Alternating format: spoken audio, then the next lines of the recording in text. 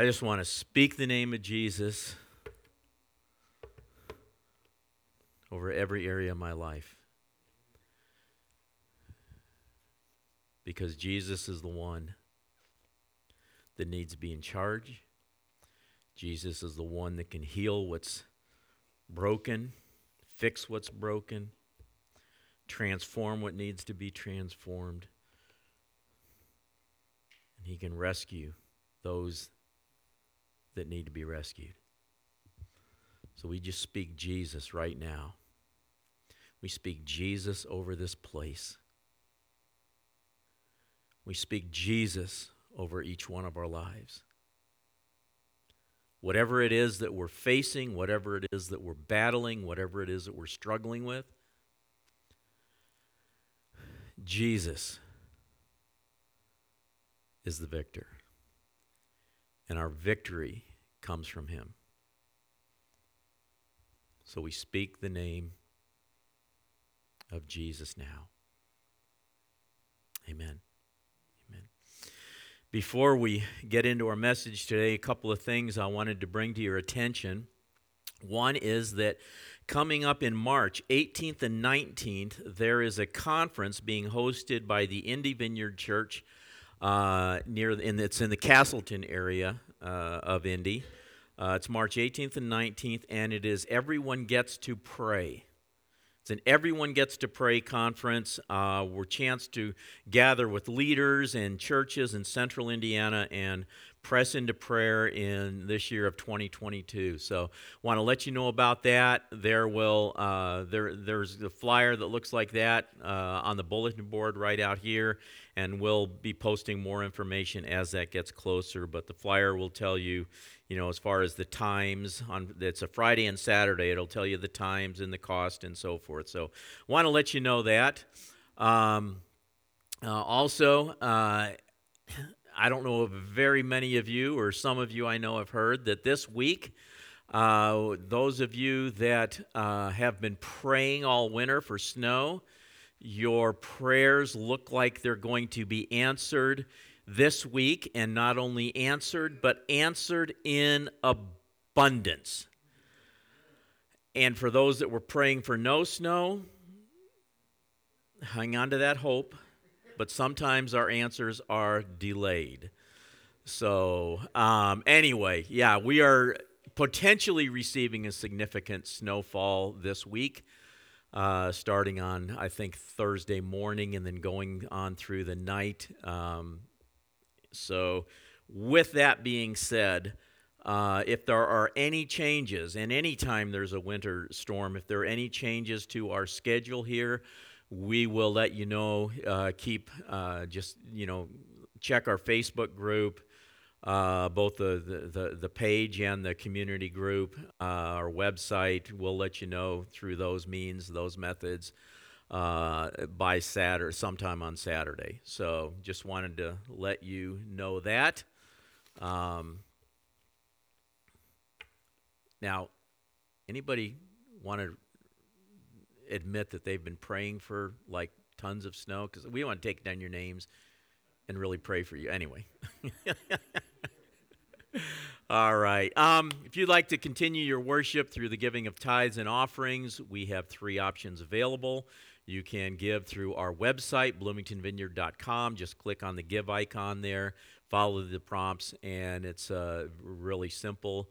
Or you can mail a check to our post office box, and I would use our P.O. box rather than the street address. It's P.O. Box 3277, and the zip is 47402. You can mail a check there, or if you have it with you today, you can drop it in any of the boxes on the way out of service. So I think that's all I have to share. I'm not missing any announcements, am I? No? Okay. Father, we ask that as we look into your word today, you speak to our hearts. Lord, we don't want to just hear the word and say, oh, that's nice, and let it go out the other ear. We want to receive it in our hearts because your word is life transforming. We love you, Lord, and we open our hearts, we open our ears to you today. I believe there are things that you want to speak to us today. So we say, speak, Lord. Your servant is listening. In Jesus' name, amen. Amen. Well, without question, I think Jesus' life had greater impact on this world than anyone else who has ever lived. I mean, his teachings were like nobody else's. No one's teachings can compare to the teaching of Jesus. They're still impacting lives today, 2,000 years later. Jesus is still interrupting and encountering and transforming lives today, 2,000 years later. There's no question that his life and ministry were unlike anything else that the world had ever seen. In Mark 1, at the beginning of Jesus' ministry, he was teaching in the synagogue in Capernaum, and as he was speaking there in the synagogue, a demon started manifesting. And Jesus quickly rebuked it, commanded it to come out of the man, and it left. And then in Mark 1:21, Mark tells us this: the people were amazed at his teaching because he taught them as one who had authority, not as the teachers of the law. His teachings had authority. Jesus began his ministry with power and with authority, and that power and authority continued to characterize his ministry throughout the course of his entire life. In fact, in Acts 10, Peter summed up Jesus' ministry by saying, God anointed Jesus of Nazareth with the Holy Spirit and power. And he went around doing good and healing all those who were under the power of the devil because God was with him. It's a sum up of Jesus' ministry. It's, encapsulates it all. It was so powerful.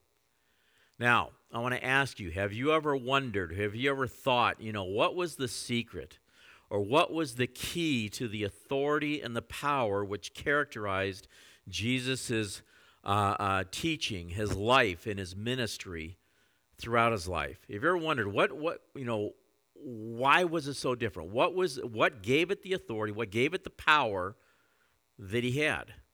How was he able to stand out from anyone else, that he was so different in what he taught and how he ministered? That's what I want to talk about today as we start a new series I've simply titled Doing What Jesus Did. Because it is the calling, it is the responsibility, it is the expectation, and it is the privilege of every follower of Jesus to continue Jesus' ministry by doing the things Jesus did. Not just believing what he said, not just believing that he did what he did, but as his disciples, as his followers, we are called to do the same things he did. And in this series, we're going to look at what Jesus did in the 3 years between his baptism and the cross. Because as we look at that, it serves as a model for us as we set out to do the things Jesus did. I mean, he told us, you're going to do these things and even greater things. He said that to his disciples. And then he told the disciples, before he ascended into heaven, or when he ascended into heaven, he said, go out into all the world and make disciples and teach them to do all I've commanded you. So in other words, the things that Jesus did, he taught to his disciples, and his disciples were to teach them to us, for us to do. If we are followers, not just saying we believe, but if we are followers of Jesus. And so we're going to look at Jesus as a model. I want to start this morning with how it began. How it began. Now, before Jesus ever opened his first scroll to teach in a synagogue, before he performed any of the amazing miracles he performed, any of the mighty works of wonder that he performed, prior to starting his ministry, the first thing that Jesus did was that he received affirmation from his heavenly Father. Prior to his ministry, he received affirmation from his Father, and this is hugely important. It begins at Jesus' baptism. In Matthew 3:16 says, after his baptism, as Jesus came up out of the water, the heavens were opened, and he saw the Spirit of God descending like a dove, setting on him. And a voice from heaven said, "This is my dearly beloved Son, who brings me great joy." Everything Jesus went on to do, he did at his Father's instruction. But before any of it began, the Father affirmed him as his Son. "This is my dearly loved Son, who brings me great joy." Not who will bring me great joy, but who brings me great joy. How could Jesus be loved by his Father and bring him great joy before he ever teaches one thing that he was told to teach? Before he ever healed one person that the Father showed him he wanted to heal? Before he raised the widow's son from the dead? Before he did any of his mighty works, how could he be loved by his Father and bring him great joy before he did any of that? It was simply because he was his Son. Simply because Jesus was God's Son. That was enough. He didn't have to do anything for his Father to love him and to find joy in him. And the reason this is important and what it has to do with his ministry is that this tells us that Jesus lived his life and he ministered from a place of affirmation. He didn't live trying to get affirmation as his Father's Son. He lived from a place of approval. You know, a lot of times we want to please our parents, so we try to get that affirmation. Sometimes we get it and sometimes we don't. Try to get that affirmation from our father or from our mother. And we do things to try to get that and to try to earn that. But Jesus didn't do this to try to earn anything. He didn't live trying to get affirmation as God's Son. He lived from a place of approval and from a place of affirmation that was based on his relationship to God as his Son, not on what he did. As we try to live our lives and we set our hearts to minister and do the things that Jesus did, that we are called to do, it's important that we're not doing it to try to earn God's affirmation and approval and his love. Because we already have that. He's already given that to us. We can never do enough to earn that from God. We can never do enough to earn his love, to earn his affirmation. But if we learn to minister from a place of being secure in his love, being secure in his affirmation, a place of where we're ministering from who we are in him, a place of security in our identity as his child, then there's no limit to what he can do through us. No limit. Second thing we see is that prior to Jesus doing any ministry at all, he went through a time of testing in the wilderness. Immediately following his baptism, the Holy Spirit, led Jesus. The Holy Spirit descended on him. The Holy Spirit led him into the wilderness where he was tested for 40 days, tempted for 40 days, 40 nights, before he did any teaching, before he ever did one miracle, before he ever set anyone free from an evil spirit or oppression. There was a time of testing, and it came in the form of the enemy tempting him. It's important to note that God did not tempt Jesus. God never tempts us to do wrong. Satan tempted him. See, the difference between God's testing us and the enemy tempting us or testing us is the intent. When God tests us, when he tests us, it's with the intent of seeing us stand strong in the face of the test. He does it because he says, I know you can do this. I know you can pass this. I have faith in you. I have confidence in you. And I know you can pass this test. When the enemy tests us, it's with the intent of tearing us down, seeing us fall. There's a big difference between the two. The enemy wants to entice us to evil. That's what temptation is. It's an enticement to do evil, to do wrong. And that's what Satan tried to do with Jesus. Tried to entice him to do what was wrong. And this is how he did it. Let's take note of this because, he uses the same tactics on you and on me. First, Satan attacked his identity, that which had just been affirmed by his Father. His identity was attacked. Let's read about it in Matthew 4, starting in verse 2. Then Jesus was led by the Spirit into the wilderness to be tempted there by the devil. For 40 days and 40 nights he fasted and became hungry. I would be hungry too. Wouldn't you? This is after 40 days of fasting, he became hungry. And it says, during that time, the devil came to him and said, if you're the Son of God, then tell these stones to become loaves of bread. But Jesus told him, no. The Scriptures say people do not live by bread alone, but by every word that comes from the mouth of God. Then the devil took him to the holy city, Jerusalem, to the highest point of the temple, and said, if you're the Son of God, jump off. For the Scriptures say he will order his angels to protect you, and they will hold you up with their hands, so you won't even hurt your foot on a stone.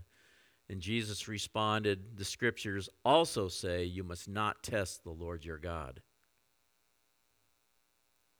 If you are the Son of God, if you're really the Son of God, the first thing that Satan did was to try to get Jesus to doubt what the Father had just affirmed in him, that he was God's Son, and that the Father was pleased with him. This is interesting because he didn't just come out and say, you're not God's Son. He tried planting a seed of doubt, and that's how he works in our lives as well. He tries planting a seed of doubt, and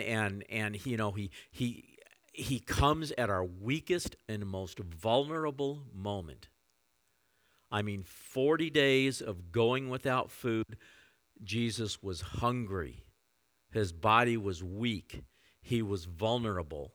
And that's when he comes to us, when we are at our weakest and vulnerable moment. And he plants seeds of doubt about our relationship with God, and that begins to work in us. Those seeds of doubt, as they're planted, begin to work in our minds, begin to work in our hearts.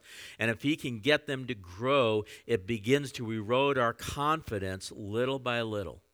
That's what he did with Jesus. He planted the seed. If you are the Son of God. And then he put a plan in front of him to test him, whether or not it was true. If you're really God's Son, then prove it by doing this.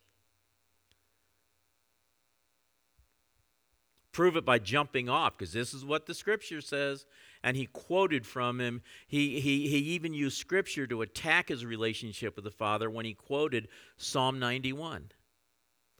When he says, for the Scriptures say, he'll order his angels to protect you. They'll hold you up with their hands so you won't even hurt your foot on a stone. Psalm 91 is a psalm of protection for the person who trusts God. He tried to get him to prove who he was by a misuse of Scripture. See, Satan knows Scripture, and Satan can quote Scripture. And that's what he tried to do. He was misusing the Scripture to try to get Jesus to say, well, okay, here I go. Boom. And Jesus' response simply was, the Scriptures also say, you must not test the Lord your God. And our enemy works the same way today. He uses the same methods. He will try to stop you from doing the things that Jesus did by attacking and causing you to doubt your identity as a child of God, whom God loves and whom God is pleased with. He will try to cause you to question the relationship with God. Jesus told us to go out and announce the kingdom of God. And he told us to then do the works of the kingdom. He said, heal the sick, drive out demons, free the oppressed. We get excited about God using us, but then the enemy comes along and starts planting seeds of doubt. Can you really do that? I mean, yeah, Jesus did it, but I mean, yeah, look at who he was. You're not him. You say God's your father, but I don't know. Look at this past week. I didn't see any evidence of that. Who do you think you are? Tells us. You ever had that? You think you're God's child? I know what you've done. I know what you're really like. What makes you think God's going to use someone like you? How can you call him Father? He attacks our identity as God's child. He attacks our relationship and causes us to question it and causes us to doubt it. But you know something? God has already affirmed his love for each and every one here. And when we put our faith in him, he's already affirmed our relationship with him. See, God proved his love for us in that while we were still far away from him, as far as we could be, Christ died for us. Not when we started moving toward him and needed help getting things cleaned up, but when we had no thought of him, when we outright rejected him, as far away as we could be from him, that's when Christ died for us. And when we turn to him in faith and we put our trust in him, then, he adopts us into his family. And you've put your faith in him, that's already happened. You are now a part of the family of God. You are adopted into his family, whether you always act like it or not. Whether you fully believe it or not. You are a part of his family, whether you're struggling or not. When you put your faith in Christ, you become his child. Don't ever let Satan cause you to doubt what God has already affirmed. Don't let him stop you from doing what Jesus did before you even get started. Now, in addition to attacking Jesus' identity, he also tempted him with a shortcut. He was tempted with a shortcut. Matthew 4, starting in verse 8. Next, the devil took him to the peak of a very high mountain and showed him all the kingdoms of the world and their glory. I'll give it all to you, he said, if you'll kneel down and worship me. Now, and then Jesus said, get out of here, Satan, for the scriptures say you must worship the Lord your God and serve him only. What was going on here is that Satan was tempting Jesus with a shortcut. He showed Jesus all the kingdoms of the world, all their glitz, all their glory, said you can have it all now. All you got to do is just kneel down and worship. What we need to understand is this. When he made that offer to Jesus, he could have followed through on it. Follow me on this. He could have delivered it. Originally, mankind was put here with a charge to rule the earth. Mankind was given to have dominion over all the earth. That's how it was in the garden.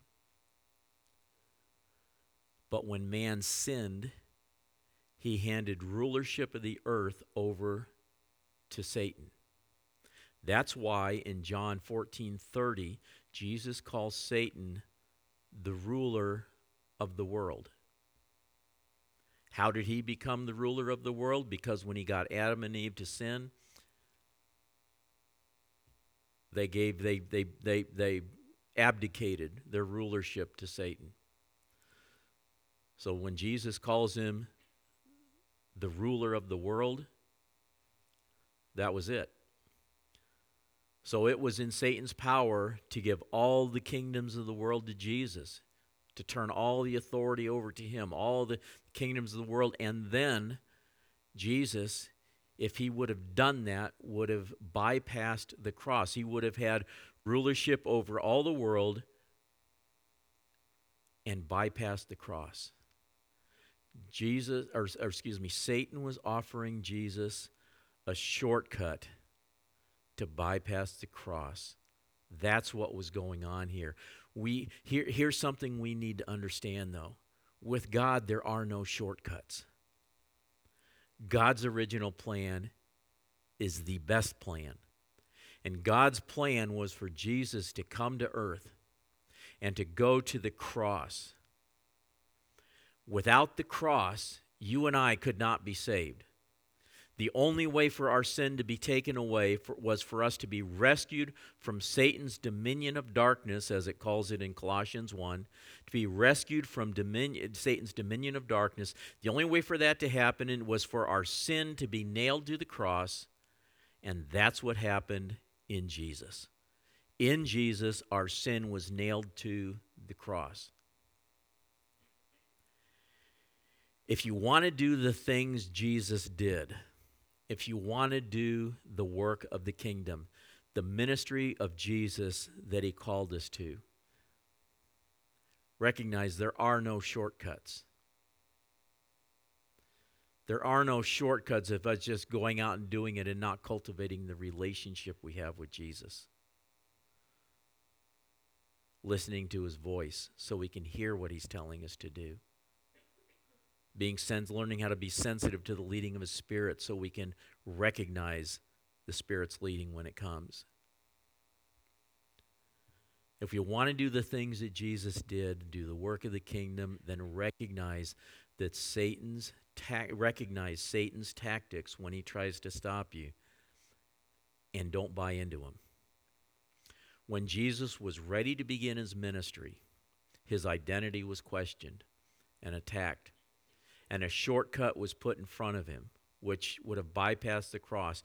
But he overcame all of that.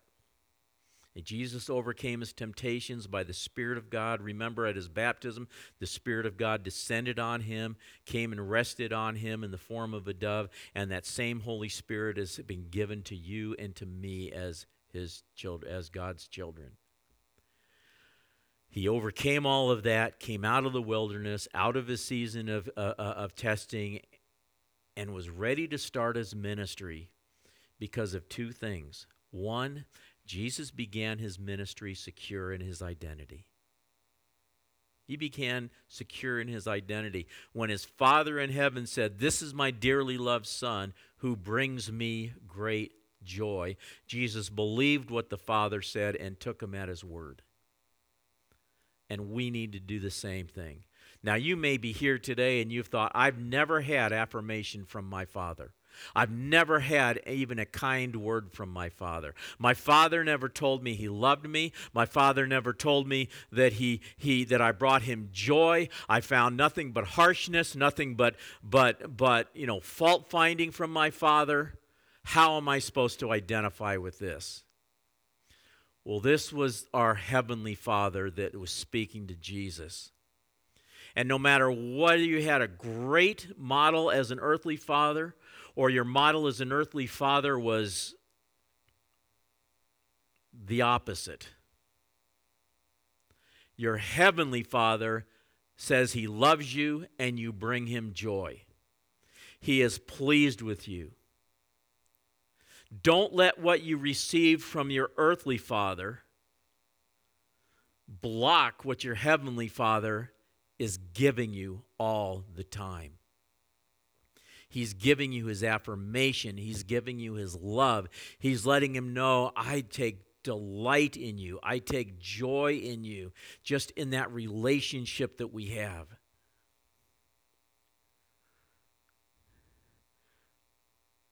When the Father said, "This is my dearly loved Son who brings me great joy," Jesus believed what the Father said. He took him at his word, and he could do that because of the intimate relationship that he had with his heavenly Father. Taking at face value what the Father said is what gave Jesus the authority and the power and the confidence to begin the work which his Father gave him to do. When we begin to step out and fulfill the mission that Jesus gives to the church, that he gave to the church, when we begin to do the stuff that Jesus did, we don't do it to gain favor. We don't do it with the idea of, I hope God will like me now. I hope God will love me now. I hope God will be pleased with me now. I hope I will bring joy to him now by doing this. We don't do it from that. We already stand in a place of his grace. We already stand in a place of his unmerited favor. We already stand in that place where we bring him joy because of our relationship to him when we give our life to Jesus. So instead, we minister from a place of favor with God, just as Jesus did. And we do it knowing that, we already stand in that place. And don't let the enemy or anyone else tell you otherwise. It is so freeing when we realize that. Another characteristic of Jesus' ministry is that he was steadfastly committed to God's word. Steadfastly committed to it. God's word was the final authority. He stood on that. Jesus told him in Matthew 4, Jesus told him, "No, the scriptures say people do not live by bread alone, but by every word that comes from the mouth of God." Verse 7, Jesus responded, "The scriptures say you must not test the Lord your God." Verse 10, "Get out of here, Satan. For the scriptures say you must worship the Lord your God and serve him only." When Satan tempted Jesus, Jesus responded with no. The word says this, which means that Jesus knew the scriptures. He knew what was written. So he could quote, "It is written."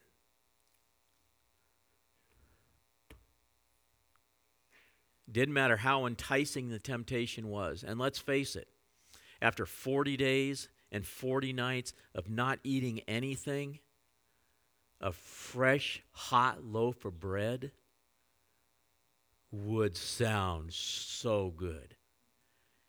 And I don't know this. I may be reading a bit into the scripture, but I'm guessing that he probably just caused the aroma of fresh bread to kind of waft his way to tempt him. You ever been tempted by the aroma of fresh, hot bread? I won't ask if you've ever resisted that aroma, because I don't know if anybody could put up their hand.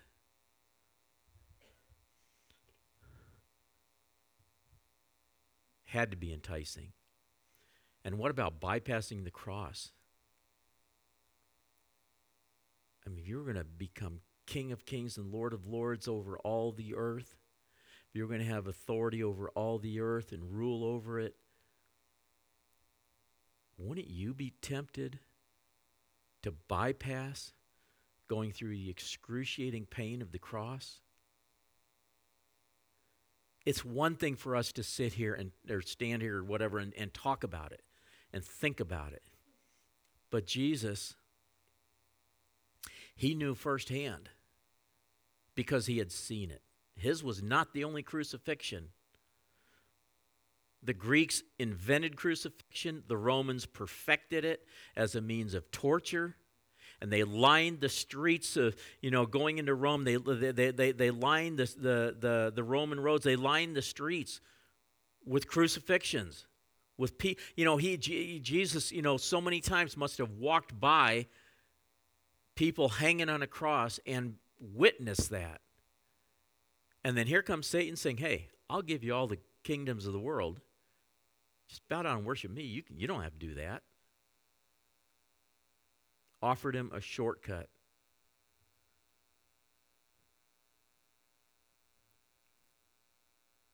The key to Jesus' ministry from the very beginning was his unshakable confidence in his relationship with the Father and his unwavering commitment to God's word. And it's the same for you, and it's the same for me. When we minister from that place of already having God's affirmation, let's remember that. Because every one of us, every single one of us, it doesn't depend on gifting. It doesn't depend on natural ability. It doesn't depend on anything else. It depends on one thing. Jesus said, "Do the works that I did." That's all it depends on. That he's already told us, you just do the works that I did and leave the results in his hands, and don't question the relation. Well, he was talking to his children. I'm not so sure if I am one. That issue needs to be settled first. And when he comes along and tries to detour you, stay committed to his word. I want us to pray. And as we pray, if you are unsettled in the fact that you are God's child, if that's been something that doubt has crept in, I'm not talking about past mistakes and stuff, but if that is something that has crept in, the doubts of your relationship to God, if you have given your life to Jesus, doesn't matter how many times you fall, you're still his child. When my kids were growing up and they made mistakes, which happened a few times, when they made mistakes, I didn't throw them out of the house and say, "Go find another family, you're not my child."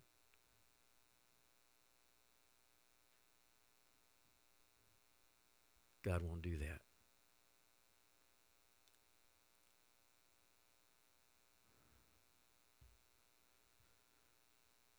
Settle the issue.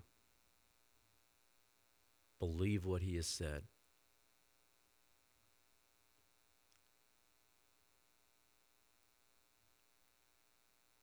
And if you've never made that decision, then make it now.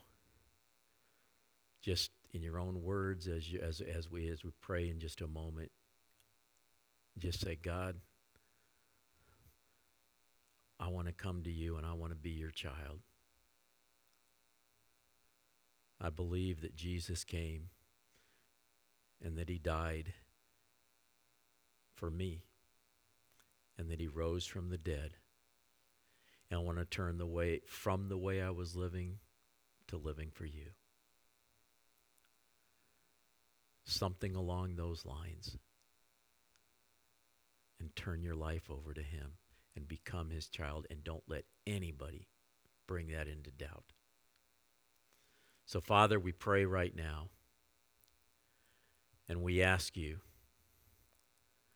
Lord, to confirm the relationship that we have with you. Speak to us as your children, and help us to come to that place where we rest securely in the confidence that we have that you are our Father and we are your child, your son or your daughter. Lord, we want to know that affirmation, and we want our faith to be unshakable in it. We don't have that ability in our own strength, but Lord, by your Spirit, you can do that work in us. So we ask that you do that. And teach us your word, Lord, that it may become embedded in our hearts and minds. As we read it, give us understanding and help us to retain it. That when we are tempted, we can stand confidently on your word and resist the enemy and say, "No, Scripture says this. It is written thus.